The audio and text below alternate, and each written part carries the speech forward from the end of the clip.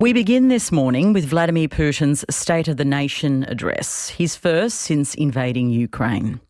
The Russian president railed against the West, blaming allies for using Ukraine to destroy his country.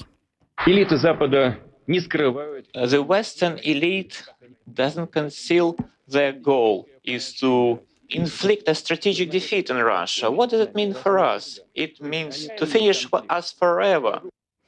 And he sparked alarm by announcing that Moscow will pull out of the last nuclear arms treaty with the United States. Hundreds of kilometres away in Poland, US President Joe Biden has delivered a counter-address describing the war as a battle for democracy. President Putin is confronted with something today that he didn't think was possible a year ago. The democracies of the world have grown stronger, not weaker. Our support for Ukraine will not waver. NATO will not be divided, and we will not tire. Journalist Leonid Rogozin has watched both speeches and joins me now from the Latvian capital Riga. Welcome back to RM Breakfast. Thank you very much for having me, Patricia. Vladimir Putin has delivered a marathon State of the Nation address, speaking for a staggering nearly 2 hours. What was his main message? Well, this was a wartime speech, and the main message was that Russia is essentially an underdog that is being confronted by this giant and monstrous West that wants to undo Russia's statehood. So the struggle in Ukraine, the war in Ukraine, is essentially an existential battle between Russia and the Western alliance, which wants to destroy the country. It was a very Manichaean speech, and in many ways it echoed Biden's speech in Warsaw, who also painted the war in Ukraine as civilization struggle between democracy in the West and autocracy in Russia. And both presidents said that their sides are going to win at the end of this war. So there was no walking back on both sides from confrontation.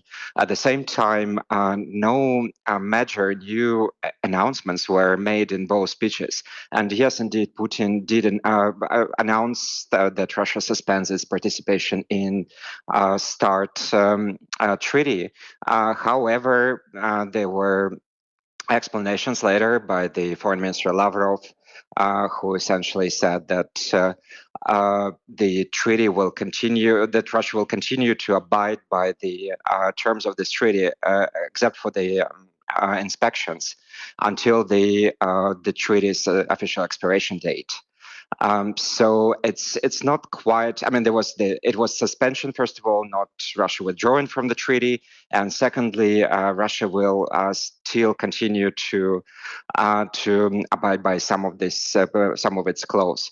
So it was rhetorical, and also Biden did not make any new announcements about the kind of weapons that Ukraine sought to receive from the West, and in particular about fighter planes.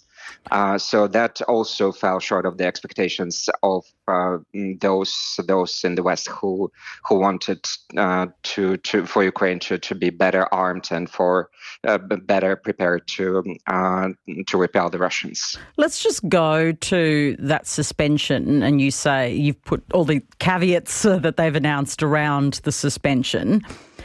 But how concerning is the suspension given that the Kremlin hasn't ruled out using nuclear weapons in Ukraine? Well, look, on nuclear weapons, there was an interesting line in Putin's speech where he said after announcing the suspension of the treaty, he said that Russia should be prepared to conduct nuclear tests. Which would be very, of course, threatening for the whole world. But Putin said that will happen only if the Americans conduct the nuclear tests. So now all of a sudden it doesn't sound that threatening because, why would the Americans decide to conduct nuclear tests and to precipitate this new spiral of escalation involving nuclear weapons? So again, the rhetoric sounds quite alarming. However, when it comes to the real actions, both sides and Putin and Russia, despite all this bellicose rhetoric, is not making steps that seem too radical when it comes to nuclear weapons. Did Putin give any indication of when or potentially how he would end the war in Ukraine? No, he didn't. He didn't really give a definition to what he considers a victory in Ukraine. However, he made an interesting statement with regards to the new weapons that are being supplied by the West to Ukraine.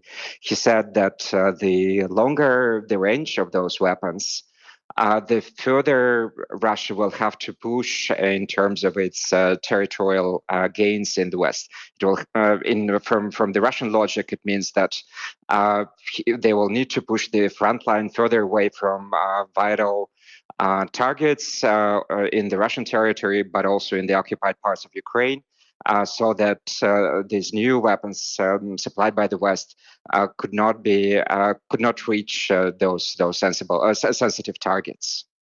What's been the reaction in Europe to both speeches by Joe Biden and Vladimir Putin?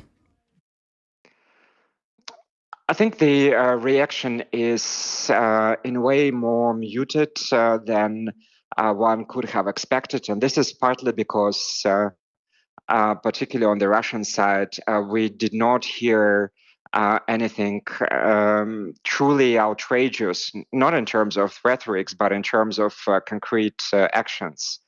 There were expectations about Putin announcing a new stage of the offensive, throwing those hundreds of thousands of soldiers that he mobilized last fall into the battle, trying to conquer swathes of Ukrainian territory.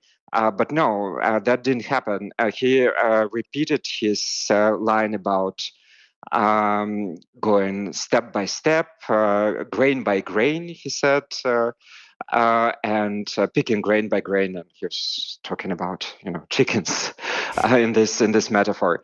But he did not make any announcements about territorial expansion or about any military offensives. So that kind of explains a more cautious reaction in Europe. But rhetorically, of course, the speech was extremely bellicose, and he was painting this confrontation as almost as a global war, as a world war between Russia and the Western alliance.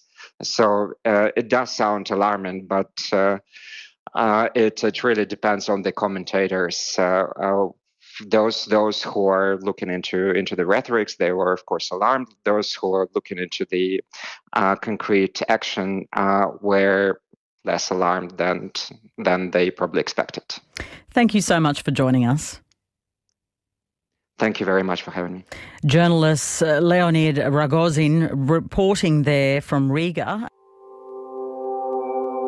ABCRN helps you understand the world. Find more of our stories on the ABC Listen app.